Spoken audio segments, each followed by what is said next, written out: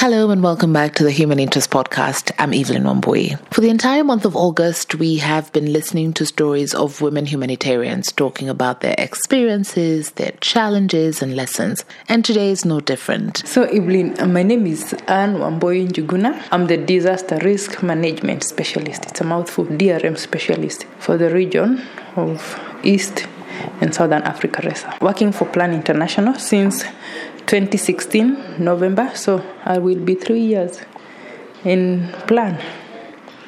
I feel like I've been here for ages now. Anne is talking to us about her journey as a humanitarian worker, and I'm hoping that through her story we are able to laugh at, if not admire, her brazen attitude and all round collect life lessons from her story. Here's Anne Wambui Njuguna.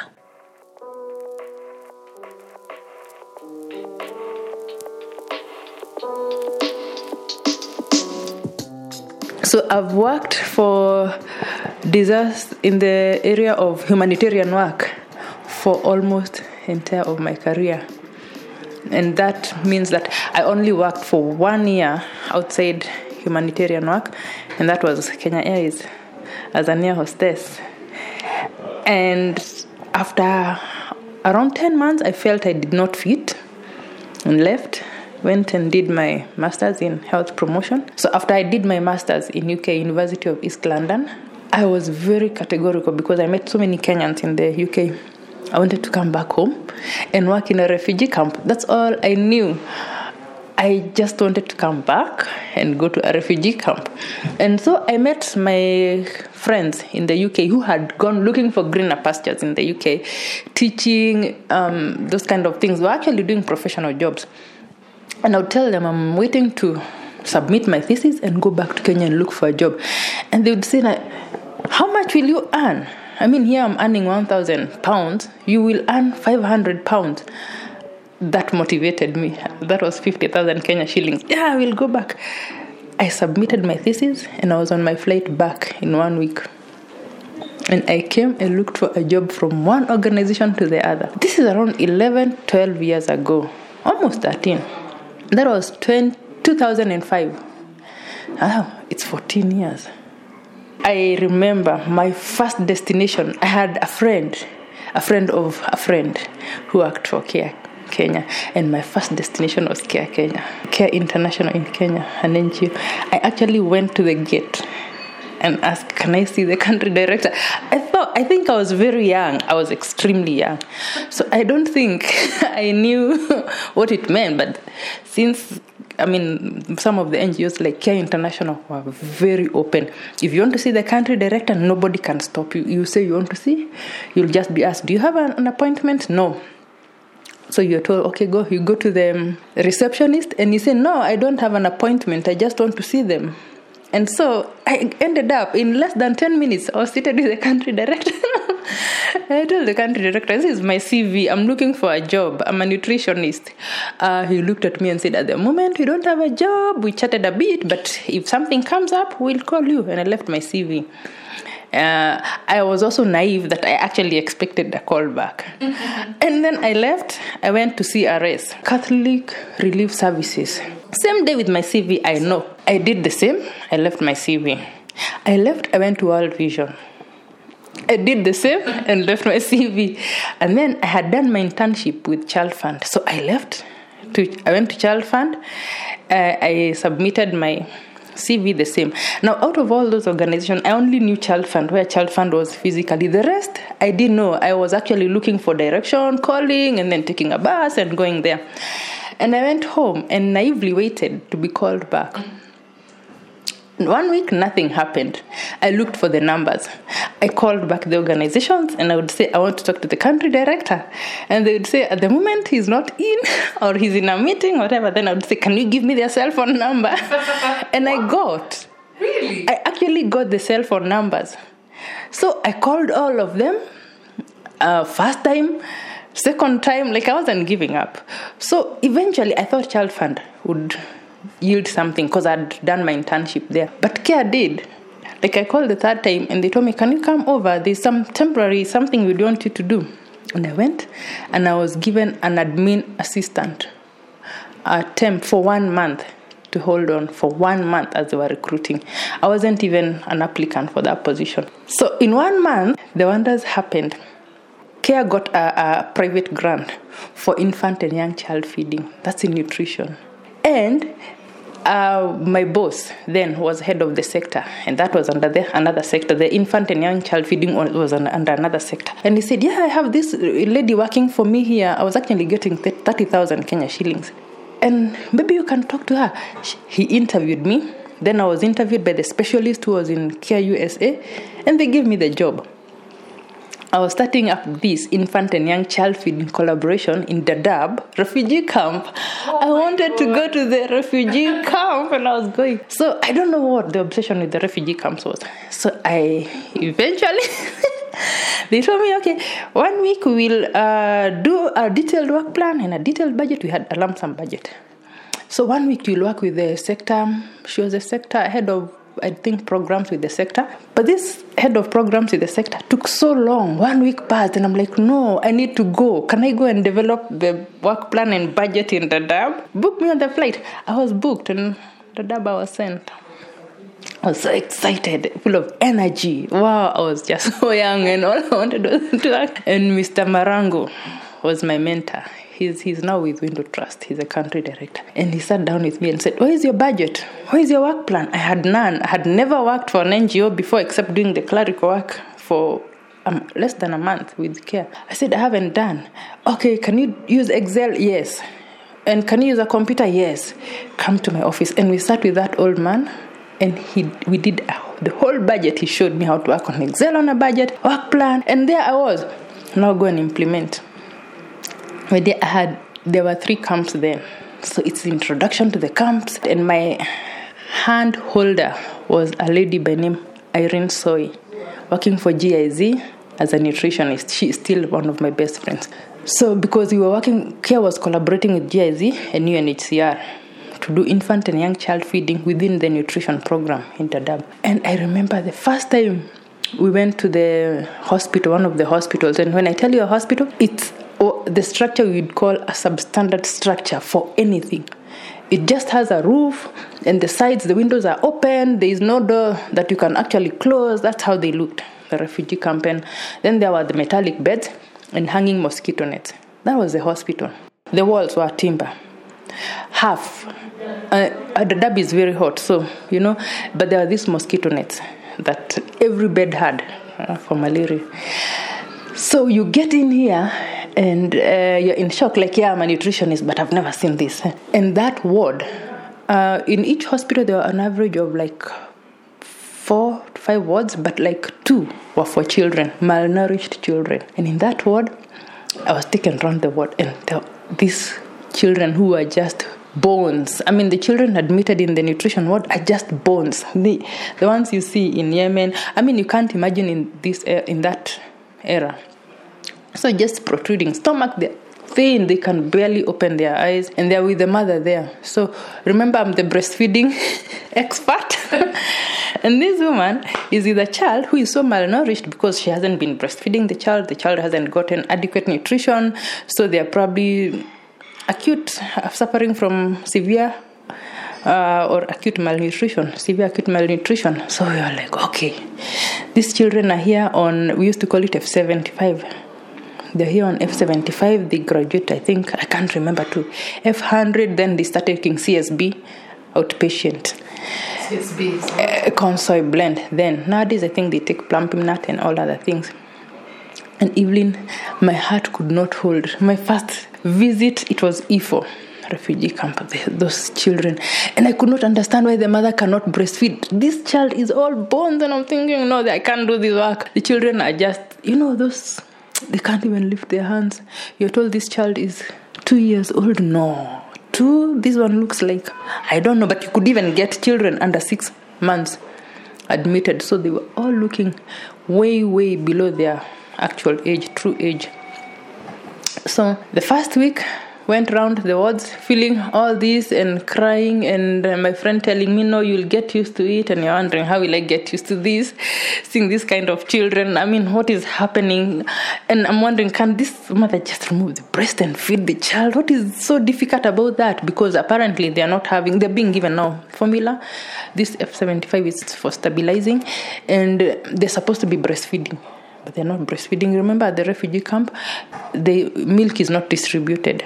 There's a code of breast milk. Milk is not freely distributed. So I did the introduction for around a week. We had gone to all the refugee camps. IFA was the worst. Crying, going back, and just wondering whether this is what I subscribed for, seeing these children like this for me. How am I going to start telling these women about breastfeeding? So did you actually tell her to breastfeed? No, for the introduction, they were the nurses. That was the work of the nurses for breastfeeding. And they would see the women. This is the interesting thing that, happens. When people are talking to you, they'll tell you, breastfeed your child. Sometimes it's not possible psychologically. Now I know that I'm a mother, because then I was very young. I mean, this crusader and campaigner of breastfeed had never breastfed. So I knew the breastfeeding from page 1, that WHO book from page 1, and it's this thick to last page. It was a passion. I developed a passion, and that's when I started, I think, knowing I have this passion for kids. So I could not understand, and everybody, most of the nurses, professional staff, were not refugees. They're probably from the host community, meaning the host country, and sometimes they're very harsh, what you would perceive harsh to the mothers. So just saying these women are refusing to breastfeed, they don't want their boobs to sag and all that. Later I came to learn that's not the only issue. When their women are displaced, there are a lot of other things disturbing them. They have other children. Breastfeeding is practically not possible. Although, with counseling, they can just overcome and be able to. So, that was it. Soon we started our work for breastfeeding. My heart went on becoming stronger and stronger, making an impact, being able now to go and talk to that woman, never mind the language barrier. I also learned Somalia, so I would ask, how old is the baby? Are you breastfeeding in Somalia? Such, chit chat, and then you can be able to give a bit of guidance. But most of the times you need an interpreter. So that was my initial experience with refugees, working in the humanitarian work. Eventually, we actually translated the manual even to Somalia. We came up with a simplified manual, which was using pictures mostly for counseling the mothers.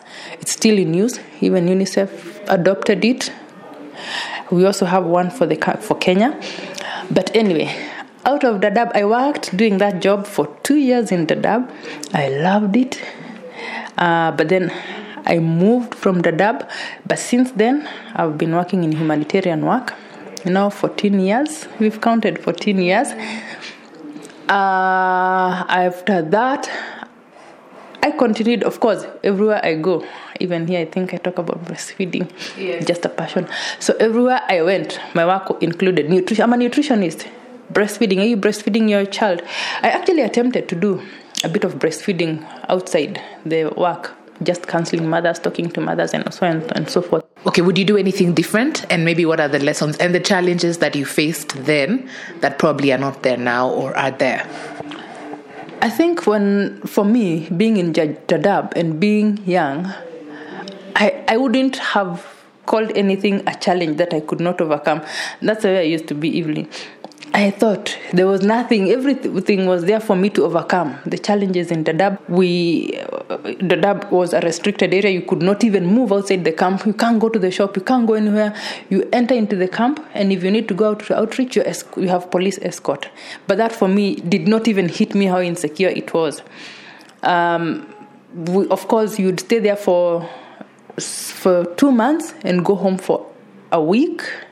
The R&R, so you're of course cut off from your family. There were women with children who I was working with, and the part of this team was my own team in the infant and young child feeding. For me, at that point, I started implementing the policies that were in the breastfeeding materials that WHO had put down. One of them was the breastfeeding time, allowing mothers time to be able to be with their children, to breastfeed, over how to overcome the barriers. We did that, and with the then organization I was working with, Care International, we also put in the 1 hour breastfeeding hour that was supposed to be there, taken 1 hour in the morning or midday in the evening, whatever time the mother was free with. So that was part of the policy that also came in as then Care piloting this program. Started in Dadaab, then over at the country office. After that, I moved to the Greater Northeastern as the emergency manager for the drought, and also that coupled with the then post-election. As a young woman, because I'd only been in Kenya, as a young woman, of course, being in northern Kenya, I had some of my staff much older than me, and some of the men, a lot of it in northern Kenya, northeastern Kenya were men. We had very few women, and women usually held lower positions. For me, for my team, I remember I recruited 2 women. One of them was working with the CSOs, with the civil society organizations that we were partnering with in the pastoralist, and then the other one was under finance. That was under our budget. But I think one of the greatest challenge for me with that bigger role was working with men. Not to be proud of it, I got rid of one staff who one day told me I'm like his daughter. He told me, you're like my daughter. What are you telling me? So that was the biggest challenge, me being much younger and coming from another community to that community to work with the staff. A lot of it went out as complaints, about me, and also not only with the management, but also compromising the work with the local population, the leadership. The leadership. A few times I would arrive in Garissa for the usual supervision, and I would find the MP waiting to tell me, I hear you've done this, you've done that, you've done this, and there was a lot of intimidation. Another time I would find community members waiting for me to fight me. They hear I've done this, I've done that. What are some of the things that you were doing that they were against? I would find a lot of complaints saying that, I'm recruiting my friends, I'm recruiting people I know, I'm recruiting people from other places. But to be honest, Evelyn, I never sat in any of those interviews personally. I just oversaw them, I approved, I did that, but I did not sit to know even the face or even the name of the people who were shortlisted. So, that fight, I would know also from the local member of parliament that it was instigated just to frustrate me and, bring all the confusion, delaying stuff and all that. So anyway, I overcame that. As a woman, I knew that I also had to get very strong men behind me. And I got the main manager was a man. I thought he was very level-headed. So that was it. And in some instances, you just have to be strategic. Because we could not be 2 women. You just have to get another man to be the face of that office. For me, in northern Kenya, a very strong man, but still, I would still find people coming to complain. And sometimes I also get message being told not to go. They are waiting for me. The member of parliament saying, I'm waiting for you.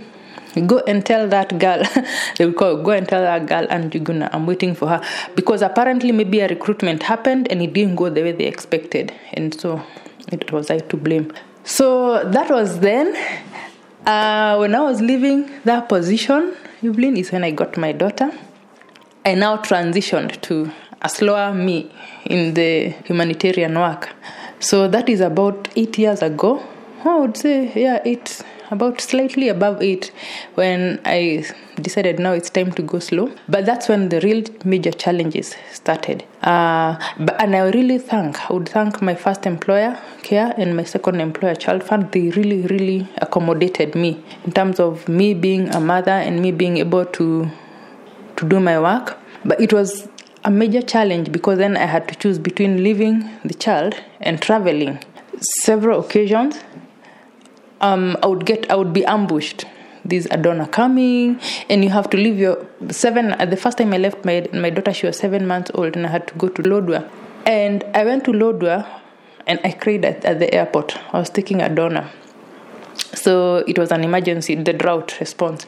And I remember we were 2 of us, myself and a colleague from Nairobi, who I think he was in the grants acquisition. And of course, I was in charge of the emergency response and the grants. So the donor comes, and we at JKIA leaving. I really had to be strong. I took my daughter to my mother's place.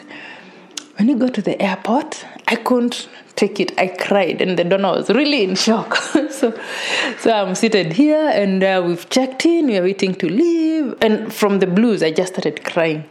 And this guy couldn't tell, what is it? And I moved to a corner. You can imagine at the airport, you've gone to a corner and you're crying. And this guy came, what is it? And I told him, I've just left my daughter. I can't take this anymore. So, and now I didn't even pretend to be strong. So he really sympathized with me. And he started talking about his own child. So we were both talking about children, which was a bit easy on me. But we went to Lodwar I think I was there for 3 days. It was the hardest time of my humanitarian work. That was the first time that, it was really, really hard. I had tried to negotiate not to go to Lodwar, but then this is what was in my agreement, my contract. I was in charge, and that grant, I was in charge of it. If anything went wrong, it was me.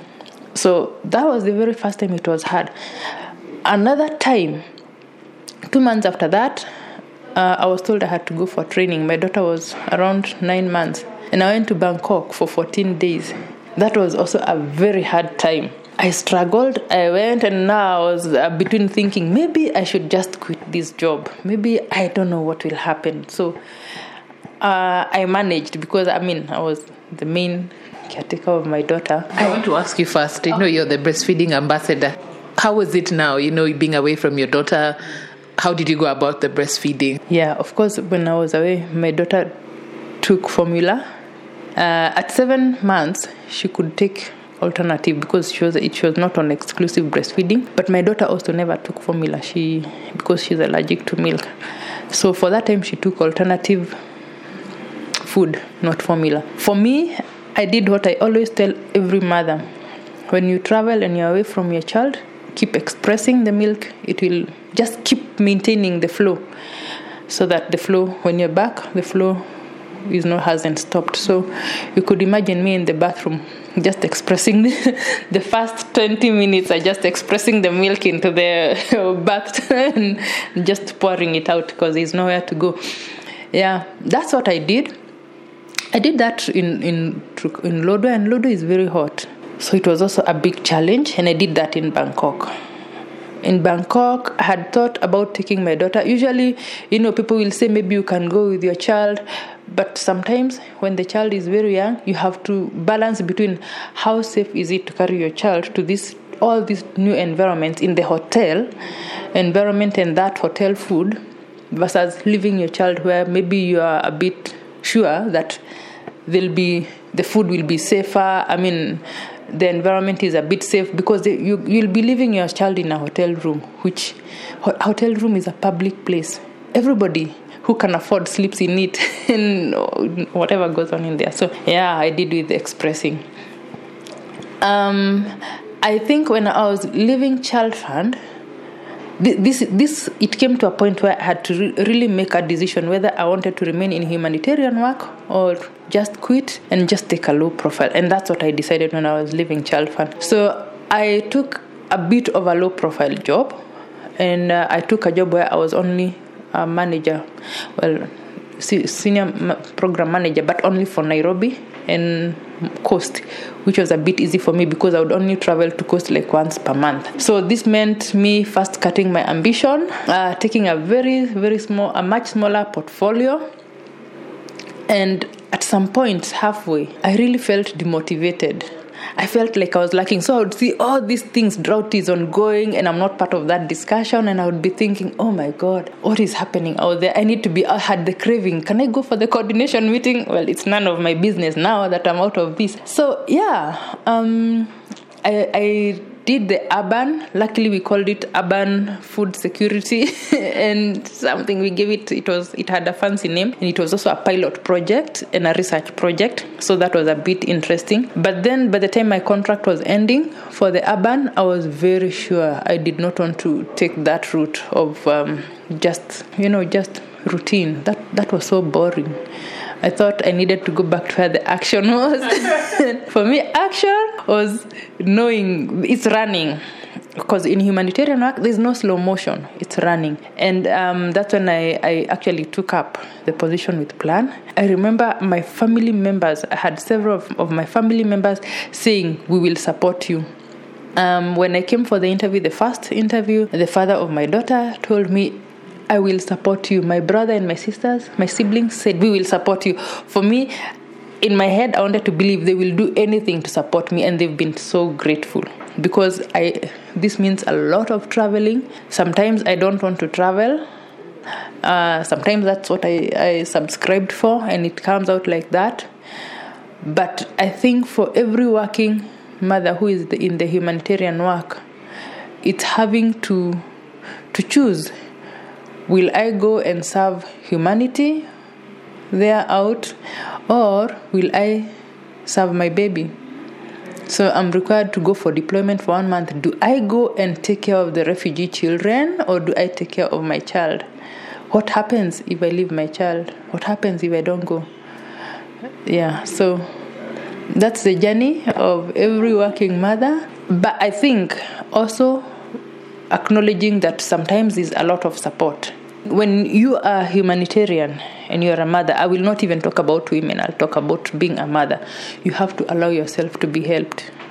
A lot of things sometimes are not within your control. And I think when we're talking about women, empowering women, making choices and all that, you have to really sit down and say, I'm also part of the women we are talking about, and I need to be able to make a choice that doesn't leave me out there and say, no, I'll take a low profile. A lot has changed, because when I first started traveling, when my daughter was young and I started traveling, it was a favor.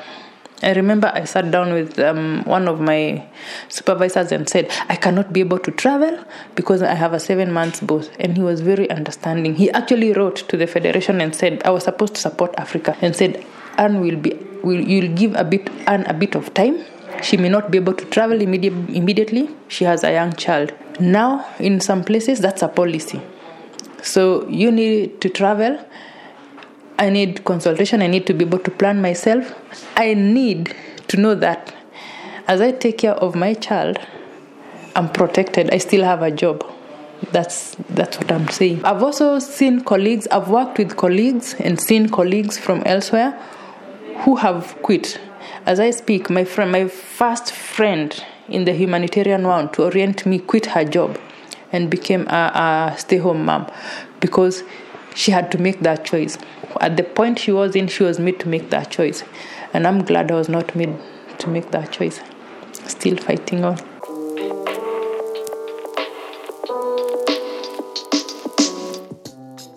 The 19th of August 2019 is World Humanitarian Day, and allow me to explain the significance of this day using a speech delivered by the head of office, United Nations Office for the Coordination of Humanitarian Affairs, Mr. Peter Ekayu. Today we mark World Humanitarian Day to honor aid workers around the world who often risk their own lives to help save and improve that of others. These everyday heroes are working tirelessly to provide much-needed vital assistance to the most vulnerable people affected by crisis. We are here to salute their commitment and recognize the sacrifices they and their families are making every day. UN staff, INGO and local NGO personnel, state emergency professionals, doctors, nurses, host community members, or simply fathers, mothers, neighbors. Thousands of people are guided by their dedication to humanity. They are driven by the most noble cause of helping others. Today we are paying special tribute to the women among them. Women are active in every aspect of humanitarian action, from negotiating access to people in need to addressing deadly diseases such as measles and cholera, from reuniting separated children to ensuring people uprooted by natural disasters and conflict have shelter, access to clean water, healthcare, food, and education. Women humanitarians bring a unique perspective to this work through their understanding of the specific needs and priority of girls and women. And women humanitarians extend our global humanitarian access in parts of the world by their ability to reach women and girls who might otherwise be out of reach and bring them the information, support, and services that they need. We celebrate and salute these women every day.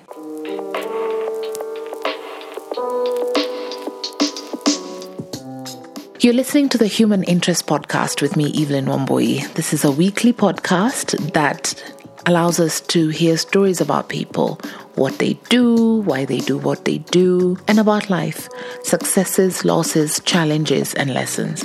Remember to tell a friend to listen to today's episode and keep it here during this month of August for the Women Humanitarian series. I think we still have one more episode to go of the Women Humanitarian series, so keep it here. The podcast is available on all your favorite apps, so subscribe, like, comment, share, and as always, spread the love. See you next week.